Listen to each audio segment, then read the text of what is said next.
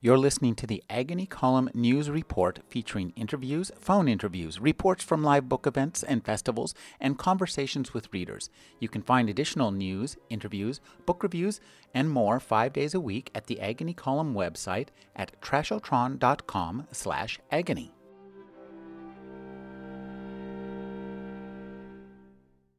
Alan Cheuse is the critic for NPR's All Things Considered. His latest collection of essays is A Trance After Breakfast. His new novel is A Song of Slaves in the Desert. Thank you for joining me, Alan. Always a pleasure, Ray.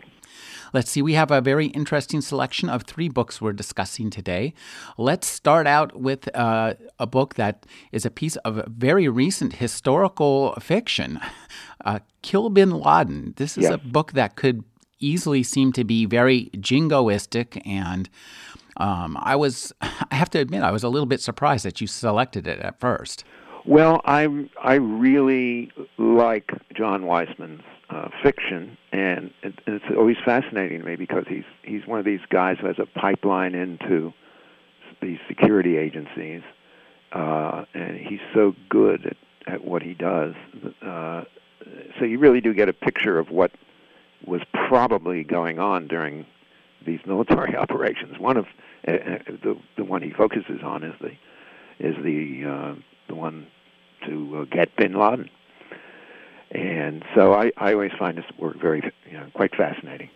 Well, I was pleasantly surprised. I thought it was extremely well written. It put us in the minds of these people and captured the characters and the scenes really well, and it gave us an interesting viewpoint into the kind of decision-making that goes on behind this and how the different levels of decision-making affect one another and affect the action on the ground.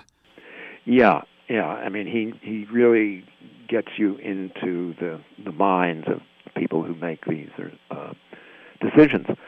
And you get the obligatory feuds between the military and the civilians, and the problems within the ranks. I mean, in this case, the unit that carried out the execution of Bin Laden, that carried out this mission, was in disgrace because they had flummoxed a mission they had been sent on, and they were sent to rescue a British hostage from these terrorists, and she was accidentally killed by friendly fire during the course of the operation. So they're in disgrace, but their commander knows they're the best unit he has, and so he maneuvers to get them this assignment. I think one of the things that's really interesting is just the pacing of this, and it's really, even though we're dealing with historical events, Weissman does a great job as pacing this as a really page-turning novel. Yeah. I mean, it's one of these by the numbers, by the day, by the hour, by the day, which I think begins is a convention that begins with Day of the Jackal, doesn't it? Is that the way you recollect it? I think so. Yeah, boy, and that's still an iconic book in my perception. That's a hard one to beat. But I think this comes pretty close. It's one of the things too is that Weissman doesn't overload us with too many details. Mm-hmm. He gives us what we need to know to move the plot forward, and keeps us on the ground with the people. And I think it's a very engaging book, and I think it's a interesting look at the way war is changing. Oh, yeah. I mean, I think we see a great shift in these novels now. I mean, there's no more Thermopylae, and there's no more Gettysburg. Nor is there or Stalingrad, fortunately. Yeah, or the Normandy Beach. Yeah. This is all stealth. This is surgical strikes. We're entering a very new kind of combat, and what's interesting too is as we read this and experience this, it's thrilling and it's exciting, but there's a kind of unsettling morality shift in this, in a way that we're changing war. Yes, it's we seem to have developed military units that are that have the same consciousness as mercenaries, but they're not mercenaries. They're working within our own ranks, and you know, you have to say there's a certain Roman stoicism about these soldiers, because they are ready to die to do their duty for the rest of us. I mean, it's a concept that we only now and then see in modern warfare. I mean, it certainly was not there in World War I. It was there in World War II. It wasn't there in Korea. It wasn't there in Vietnam. It's, you know, on and off again in Iraq and Afghanistan. But these guys are trained to be prepared to sacrifice themselves for the greater body of citizens and for the greater good. I'm not exactly sure I know what to make of this turn of events, but it seems to be something that has occurred.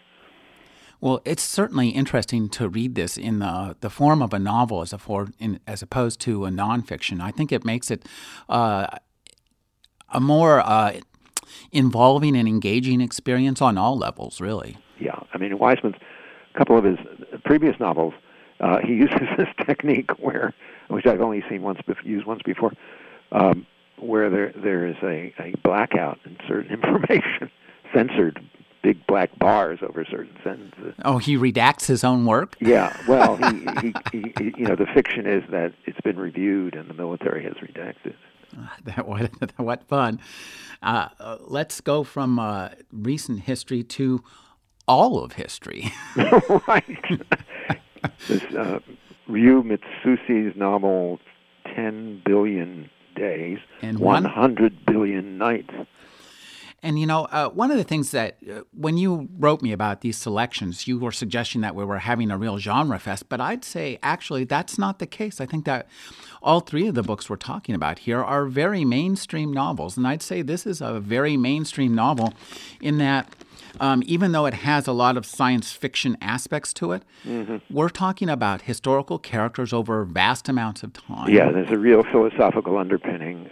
Nobody that I've read has really tried this, faced this squarely, really since Olaf Stapledon in the Last 30s. Last and First Men. I mean, this is a lot of time, 10 billion, 100 billion. Remember Everett Dirksen's famous remark about the U.S. budget, $1 billion here, $1 billion there, and pretty soon you're talking about real money. I mean, this is real time, 10 billion, 100 billion. Well, also, too, this Ryu is absolutely not afraid to take on the biggest characters and the biggest names in all of world history and take them from the beginning to the end and set them up against one another. He pulls out gods, men, Jesus, Plato, you name it. Well, it's got this great shootout between, this cosmic shootout between Buddha in his form as Siddhartha and Plato, who has transmogrified into a kind of avatar, space avatar, and the goddess Ashura against Jesus. I mean, and it's not funny. Oh, no, it's very serious. No, and Mitsuse is a good enough writer to make all this stuff work. And there's a certain, I think, fortunate opacity in this, in terms of that it's kind of dense, so it makes it it gives it pith, and that makes that stuff so that you can like swallow having Plato and Jesus and Siddhartha. I mean, in some cases you might just look at that and say, "Oh, Jesus," and in this case you go, "Wow." Yeah, and he also, I guess, he's got a strong scientific background, so that the gadgetry in it sounds really interesting and serious.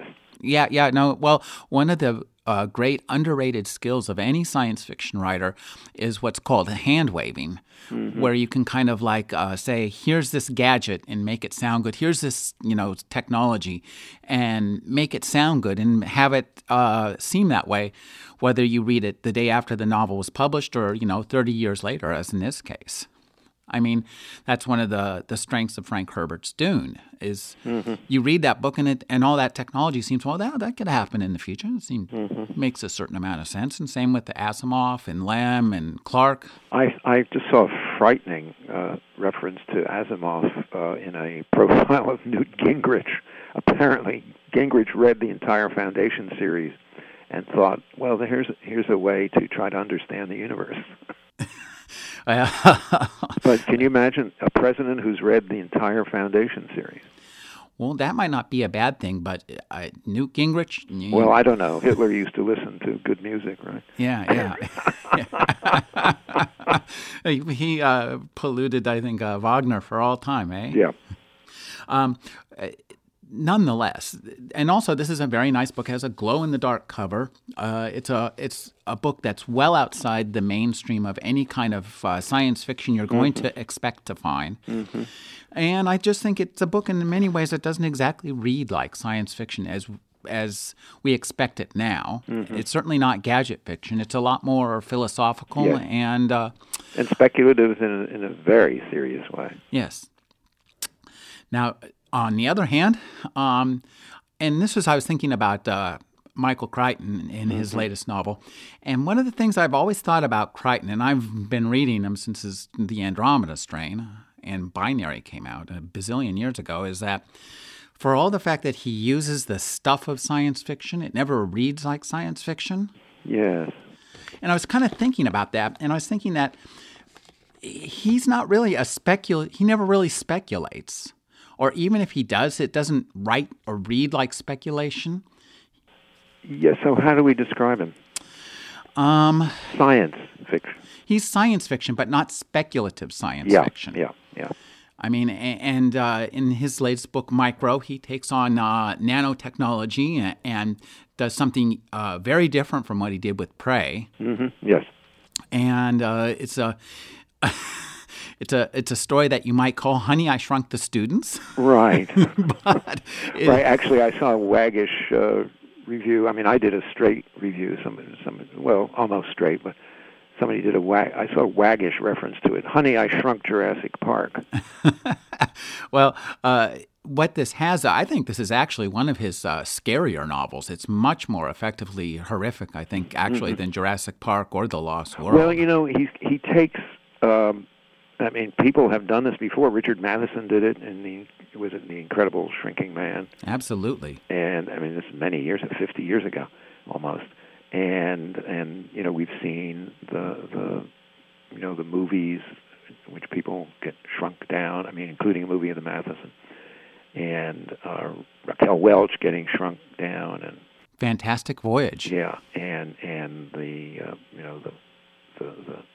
comedy Honey, I Shrunk the Kids.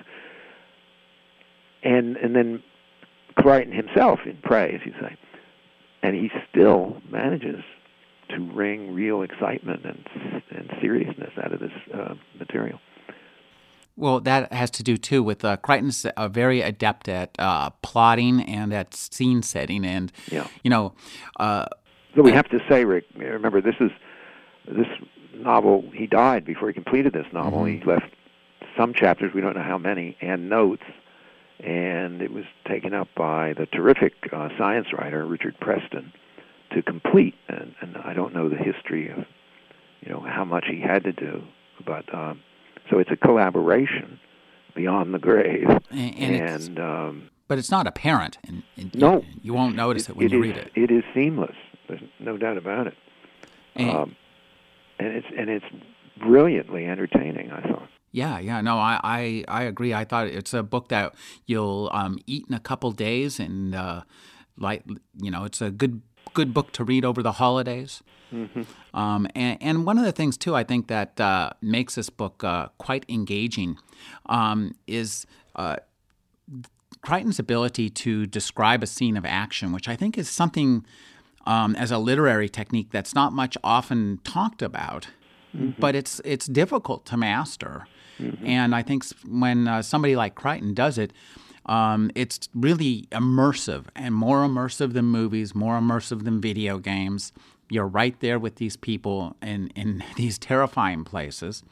And I think that he does a really great job. He and Preston together do a great job of putting you there, and they do a great job of getting you there too, which is also really important. Yeah, I mean, this is really, but finally, it's one of the most entertaining books anyone's going to read all year. I mean, it's just pure entertainment, and wonderfully done, wonderfully convincing. I mean, I mean, maybe this is Preston's part. I don't know, but I mean, Crichton's certainly capable of it. I mean, describing, these insects up close from the point of view of a tiny human being looking up at these tropical spiders from the rainforest on Oahu, and getting stuck in a moth nest. I mean, these are extraordinary scenes. I thought so too, and as a guy who likes monsters, I thought he did a great job of turning, all things that get many people the heebie-jeebies in their small size, turning them into excellent giant monsters. And from the perspective of someone who just shops for monsters, this is a fine book with lots of finely rendered monsters. Yeah, and it's just a tribute to Crichton, and it's very sad. I mean, when I did a review for All Things Considered, the publisher wanted us to add a note saying there may be other Crichton books out there, because I called it his last novel. But they don't. The current publisher, HarperCollins, doesn't have any contracts for them, but they seem to think that they're out there, and they may want to publish them. Hard to know. I guess we'll find out down the road, but I've been waiting for this one, for a year, ever since I heard about it. It's extraordinary the way when we hear about a new book by a writer whom we love to read and just can't wait. I mean, it creates a kind of excitement. It's an excitement at least parallel to young sexual adventures from younger days, or. I mean, what would you compare it to? Love and affect. I mean, deep love. Oh, I'm going to see my love in 40 days. Right? It's like the anticipation for a holiday for me, or a vacation. Yeah. A really fine, super fun vacation. Yes. Because in the best books create the same kind of memories for you. I think, that you read that book and you can go back and visit the places you were in that. Well, even better than that. I mean, that's one of the paradoxes of reading. And you've done things and you meet people who are more vivid to you than, some of the people you've grown up with, some of the people in your immediate family, some of the things you've done in your own life. I mean, they're more vivid, more familiar to you, show you more about the world than actual experience. But I guess that's what art does, doesn't it? That's why we love books, and that's why we discuss them at least once a month. Yes. I've been speaking with Alan Shoes. His newest book is A Song of Slaves in the Desert. You can hear him on NPR. The three books we discussed today were KBL, Kill Bin Laden by John Weissman, 10 Billion Days and 100 Billion Nights by Ryu Metsuse, and Micro by Michael Crichton and Richard Preston. Thank you for joining me, Always Alan. A pleasure, Rick.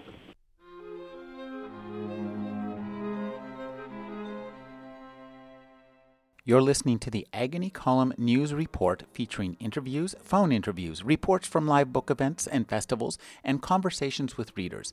You can find additional news, interviews, book reviews, and more 5 days a week at the Agony Column website at trashotron.com/agony.